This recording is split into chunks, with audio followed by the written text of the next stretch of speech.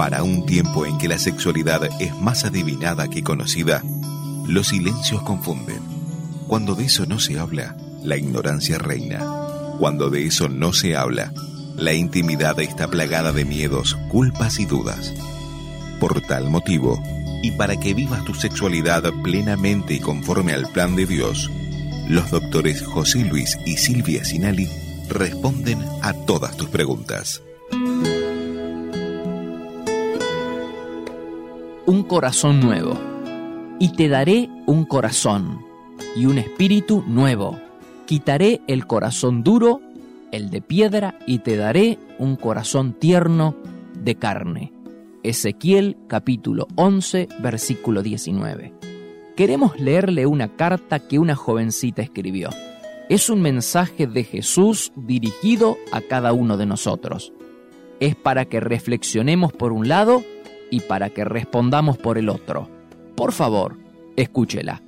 Hoy pensaba en vos. Ay, siempre pienso en vos.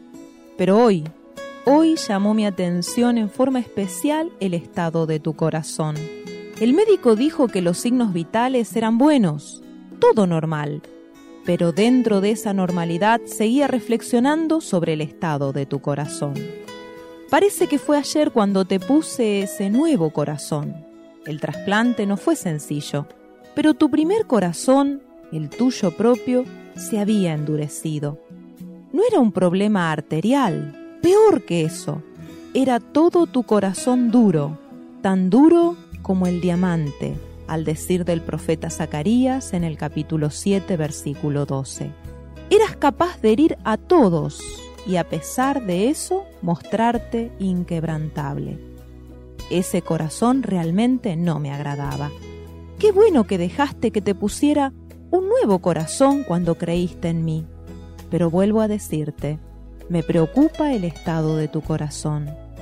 Veo heridas que hace muy pocos días han cerrado y ya están cicatrizando. ¡Qué bueno! Pero también veo que ocultas mucho de lo que te pasa y me duele la soledad que sientes, cuando yo permanezco todavía a tu lado. Anhelas tantas cosas, pero no te animas a comenzar ninguna. Siempre falta algo para que lo logres y te frustras. Ya has aprendido incluso a reprimir esa frustración. Ya no cualquier cosa te sensibiliza, no cualquier cosa te emociona. Ya estás maduro, o quizás más duro. Me preocupa el estado de tu corazón, porque mis ojos de continuo están sobre ti y siento pesar, porque temo que ahora que yo llamo, tú no me respondas con un sí absoluto, rotundo, total y permanente, sino con un bueno, creo que sí. Hijito, temo ese sí a medias, que es lo mismo que un no. Y mi palabra que no cambia, la cual yo cumplo, siempre te aconsejará igual. Recuerda, mejor es obedecer que ayunar, que sacrificar, mejor es obedecer que todo lo demás. Lee mis palabras en el libro de Zacarías capítulo 7, donde digo, juzguen con verdadera justicia, muestren amor y compasión los unos por los otros, no maquinen el mal en su corazón los unos con los otros, porque ese es mi deseo. Con todo amor, Jesús de Nazaret. Por favor, no seamos como aquellos que recibieron esta amonestación, pero no quisieron oír.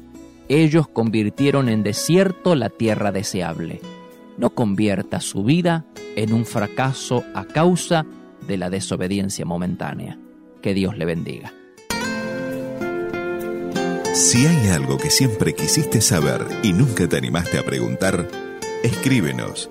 Avenida Castelli 314, código postal 3500, Resistencia Chaco, República Argentina, o a info@placeresperfectos.com.ar.